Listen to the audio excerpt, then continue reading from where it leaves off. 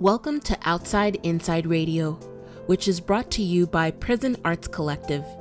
Prison Arts Collective is founded on the belief that art is a human right and is dedicated to bringing the transformative power of the arts to people experiencing incarceration. Our collaborative teaching teams include faculty, students, and staff, and our classes include making art history, reflection, and the cultivation of a safe space. We're based in the School of Art and Design at San Diego State University and have additional chapters at 3 CSU campuses. Prison Arts Collective is a project of California Transformative Arts, an initiative of the California Arts Council and the California Department of Corrections and Rehabilitation. Outside Inside Productions are a way to communicate with our participants and with the wider public through video and other media as an extension of our distance learning project created in response to COVID-19. Hello, everyone. This is Ella Turen, and I'm one of your co-hosts for Outside Inside Radio. Hi, everyone. I'm Kathy Foley-Meyer. I'm your other co-host for Outside Inside Radio. And we are so excited to be here with you today with our special guest, Judith Favor, who is an author and who is going to talk to us today about her latest book. Hi, Judith. How are you? Hello. Grateful to be here and curious about the conversation. Well, let's get right into it, Judith. You're an author. You've written several books.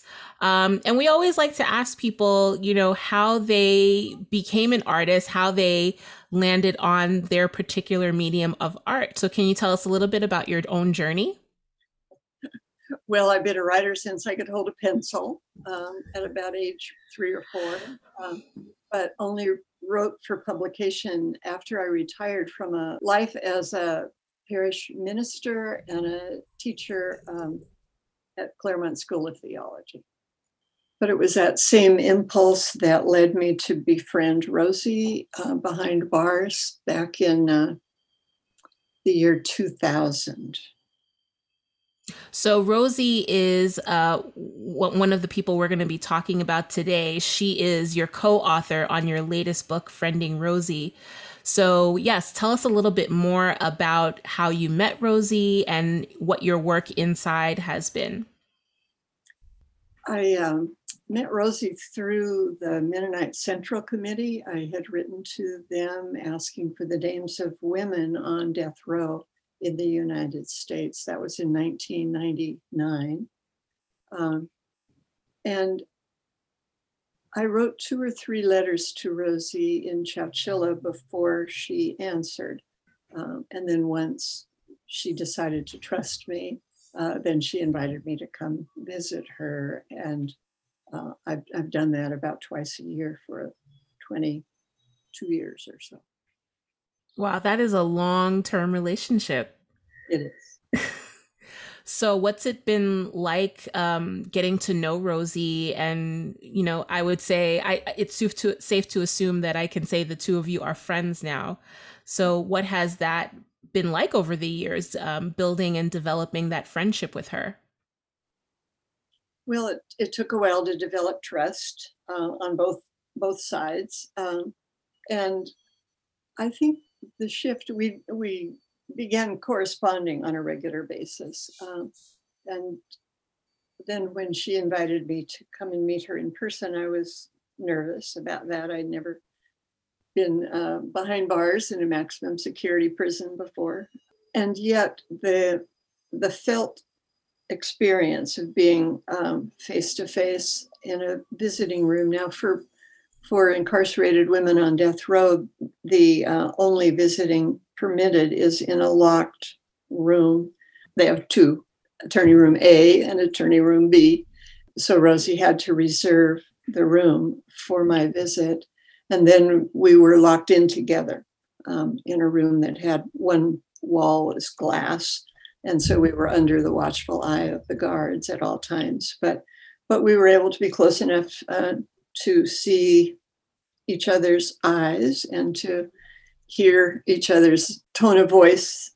Sometimes one or the other of us would break out in a sweat, and that was visible as well. We were able to share food I would go out to the vending machines and buy the kind of lunch that she asked for. So we broke bread together. So your most recent book is about your relationship with Rosie, and I was curious about the crosses that are depicted on the cover. Is that work that she has done, or is that by somebody else? It's original art.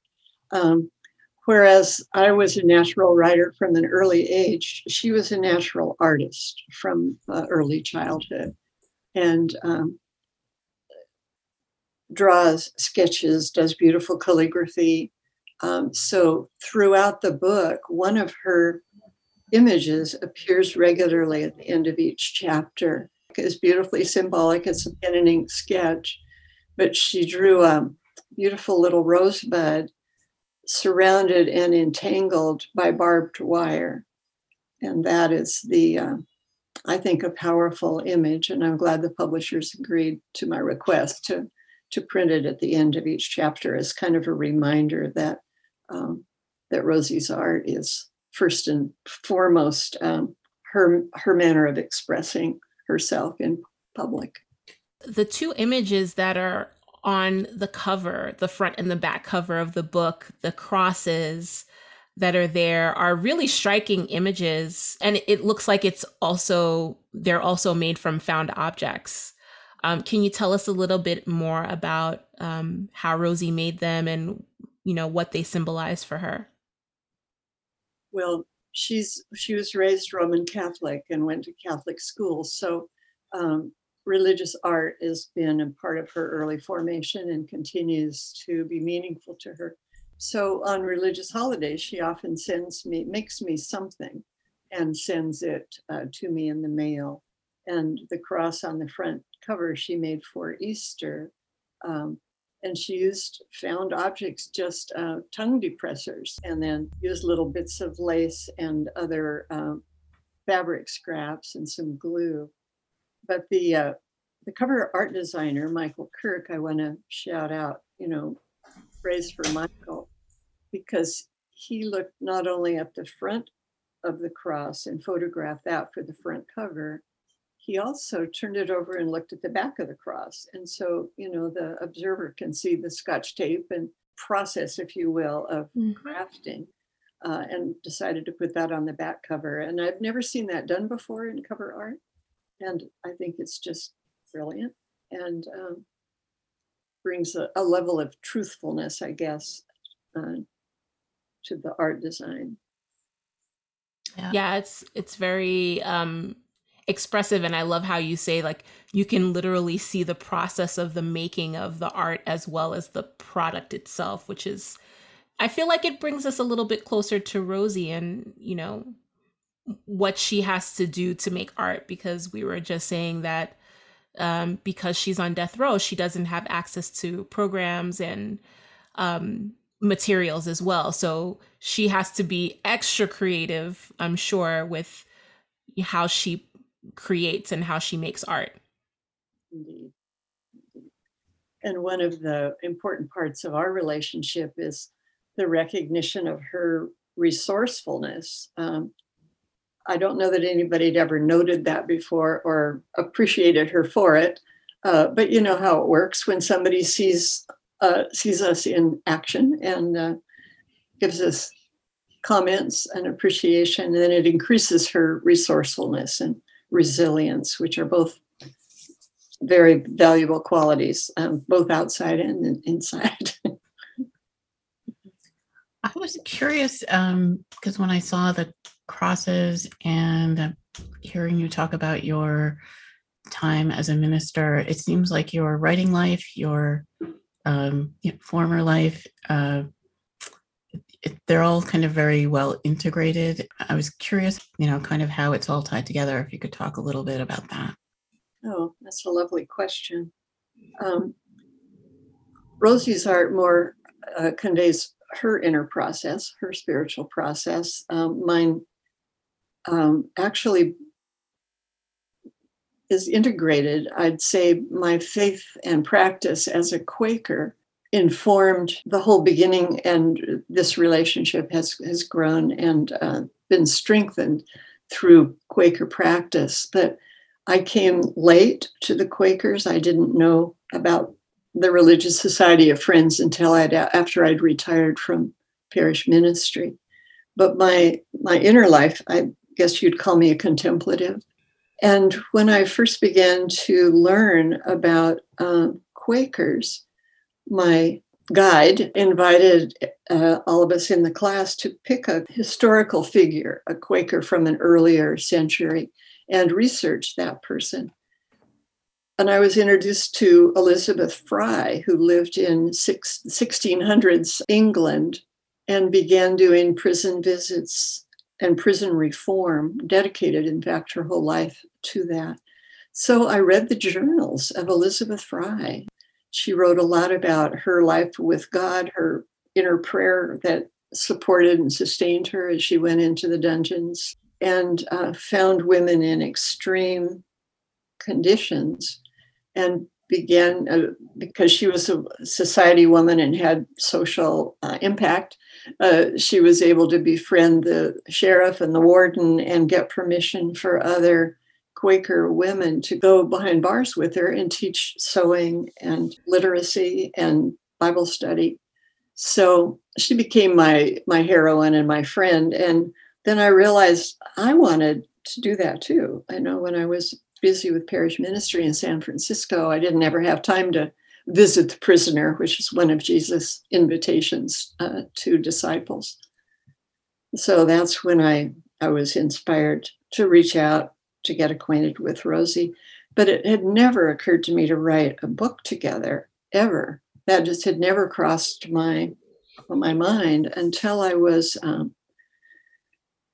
in a hospital, broken, grieving. My son had died tragically in January, and in February I fainted and fell and fractured and was doing rehab after surgery in a convalescent hospital.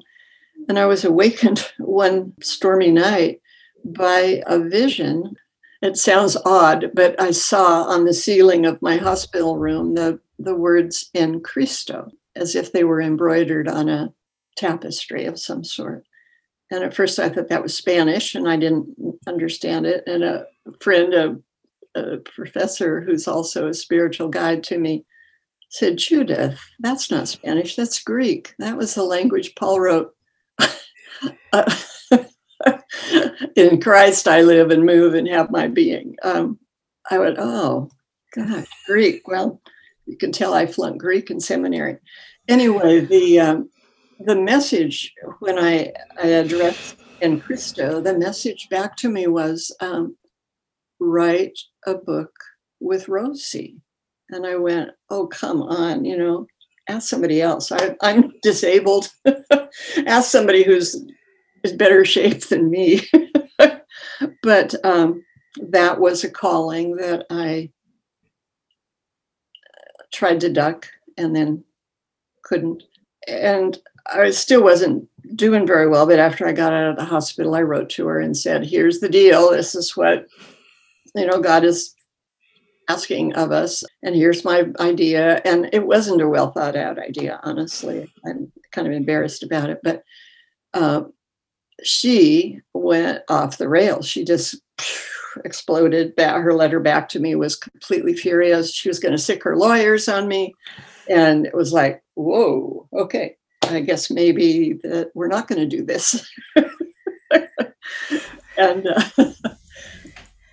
then, as with many friendships, when we misunderstand each other, when we hurt each other, when there's confusion, we kept writing back and forth. And eventually she calmed down, and eventually I got more clear and more, proposed. What we wind up using was her letters that I'd saved every single one of her letters. Now, I didn't save my letters to Rosie, except the ones that were on my computer, but none of the handwritten ones.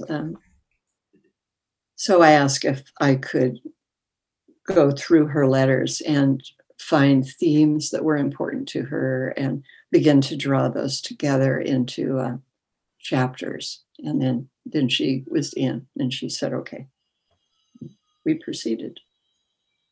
That's amazing. It's amazing. I think it's interesting too how the Quakers have often been involved in what we now think of as social justice.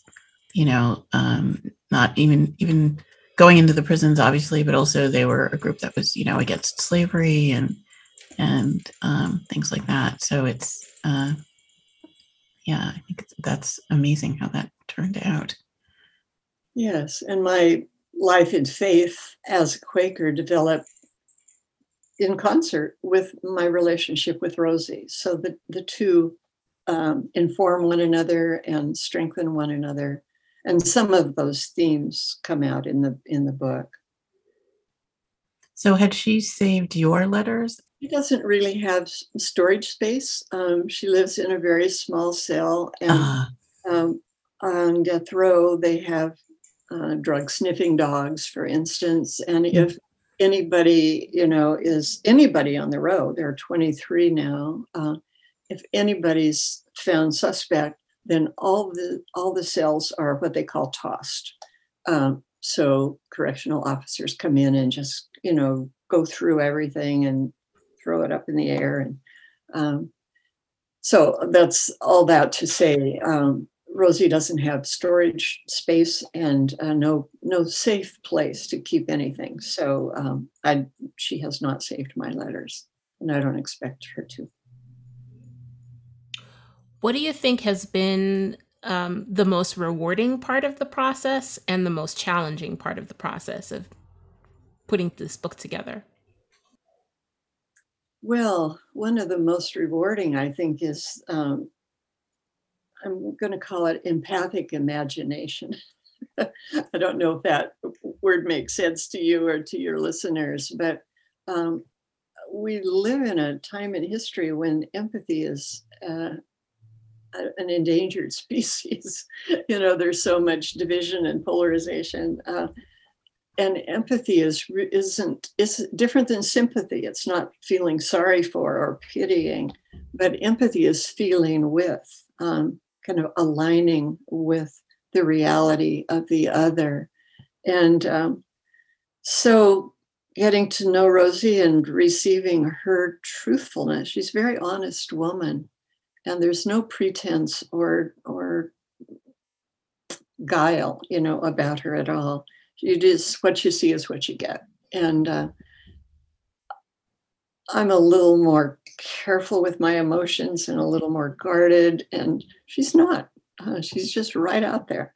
So one of the most rewarding was feeling her trauma and her tragedy and having compassion for it, but not getting overwhelmed by it. Walking with her, if you will, but not carrying her burdens. I'm trained in my vocation as a spiritual director. I'm trained in a listening ministry, and I listen carefully to Rosie and reflect back what I hear. And you know how this works. When somebody listens deeply with their whole heart, then you hear yourself more clearly. As one of my teachers says, we actually hear each other into speech. And that has happened over the years between us. So Rosie has become more clear about who she is, what's important to her, how she's healing, how she's mending relationships with her loved ones and with her victims.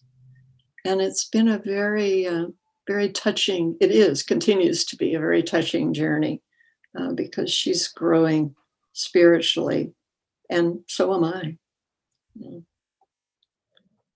I also feel excited by her spunk and her spirit, and that's that infuses. I'm a quiet person who's quite happy to go unnoticed, in the room, and I think I've gained a little more zip,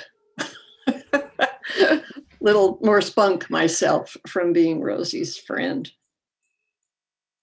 That sounds like such a beautiful friendship the two of you have. And, I think we can all kind of relate to that one or two people who are very special, who like really see us. And it sounds like you and Rosie really see each other. And that is something that's very precious and rare in the world. I think you're absolutely correct. To be able to really see somebody and to accept them in their fullness is definitely a gift. What do you hope to do from the book? I mean, well, I have two questions actually. The first is, what do you feel? This may be hard to answer because I'm not sure if Rosie has seen the book in pieces, or has she been able to sort of like take the book in its entirety. So I'm curious to know what her reaction to the project has been when she's seen something close to the finished product. And then the second question is, what do you hope to do with the book once it's published? Rosie's always had the first right of refusal. I send her drafts of each chapter as I've finished them and said, cross out anything you're not comfortable with. And she would do that and send me back those pages. No, we can't use electronics. So everything's slow go, snail mail. So it's been a dialogical process. Mm-hmm. But that's beautiful, though. It's almost like a ritual of the creation of the work, sending her the work for consideration, sending it back to you for consideration, this conversation that's happening and the creative process that is going literally physically between hands. Exactly. Yeah. Yeah. And I've had to hold a firm line with the copy editors because I quote much of the content is actually in Rosie's words, not in her handwriting, which is too bad because she has beautiful calligraphy handwriting. So I had to transcribe it, into a text. But the copy editor wants to correct her spelling, to correct her grammar. And I said, nope. This is Rosie's voice. Let it stand just exactly as she put it down. And they finally honored that. I'm so glad that you were able to win that fight. Yeah, I was going to the mat on that. Yeah, I can see that. I totally agree with you that just even to honor your relationship with her, even as the reader, I'd want to read it in her voice, knowing that it's her voice, her words, right? I think you can tell the difference between somebody who's writing in their writing voice versus somebody who's writing in their thought voice, or, they're writing their inner monologue or writing a letter to a friend. I mean, those have different tonalities than if you're writing a chapter for that purpose, right? So I think the audience would have been able to detect that as well. Yeah, and the excerpts from Rosie's letters were written, totally unselfconsciously. So neither of us had any notion that there would be a book coming out of that until just the last year and a half.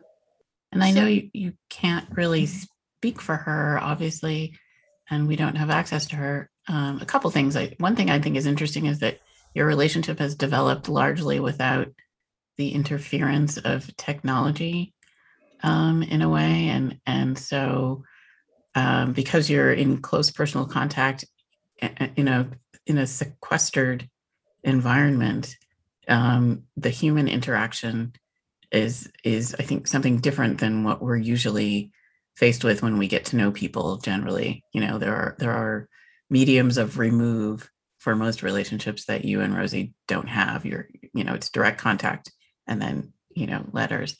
But I was wondering if you could maybe talk about what her hopes might be for the project and yours as well. My best inkling from Rosie herself is she has a big family, and she tells me that they're excited to see the book. And so, she's had a little buzz going with the people she corresponds with.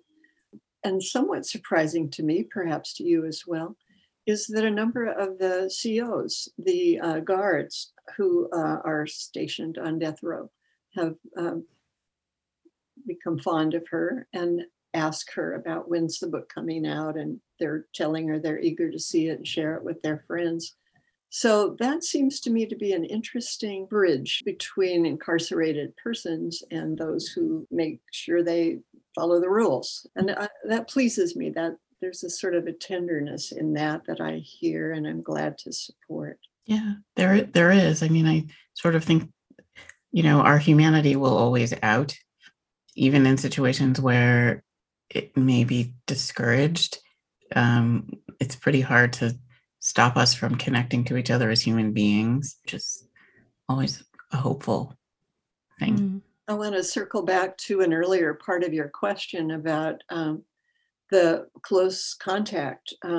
This is one of the benefits, is that the word for it, befriending someone on death row, because we are accorded privacy. The attorney rooms are not bugged, as far as I know, and we're protected from over anybody listening in, including the staff. So what has happened, although I don't know if Rosie would exactly use the same language, my experience is something like a confessional. She grew up going to confession, but doesn't have a trusting relationship with the prison priest. So she's elected not to confess to the priest, but she trusts me. So she has told me more of her heartache and, the real deal, if you will. It's not in the book. It's not all in the book. There are little hints of it. And it'll never be made public. But she has entrusted her truth to me. And I don't know if that would be possible if she was in the general population and we were visiting at a round table in a busy and noisy cafeteria crowded with people. So for that, I am grateful, that privacy. Yeah, it makes the trust and what she's entrusted you with so incredibly precious. Mm-hmm. Right. And I've heard it said that, if just one person knows the real truth, your heart truth, your soul, your gut truth, then you are known in the world. And I think I am that for Rosie, and I'm grateful to be. That's really beautiful. It is. Thank you so much, Judith, for, sharing your journey and Rosie's journey with us. It's such a precious story, and hopefully it'll resonate with folks as well. And we always ask our guests to share a message with folks inside who may be artists, in this case, writers. If you have a word of advice or inspiration for them, I think they would love to hear that from you.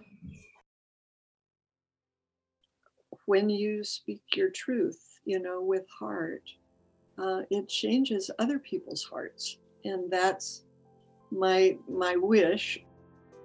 My hope is that for those of us outside, that some of the readers will awaken to the possibility of befriending incarcerated persons. And that may help to bridge the barriers that prison walls and barbed wire set up. Thank you so much. I hope it does too. We can't wait to see the finished product when it comes out. Thank you for joining us here at Outside Inside Radio. We really appreciate your support, and you can find out more about us at www.prisonartscollective.com. I'm your host, Ella Turen. Thank you so much for listening to this special episode of Outside Inside Radio. Until the next time.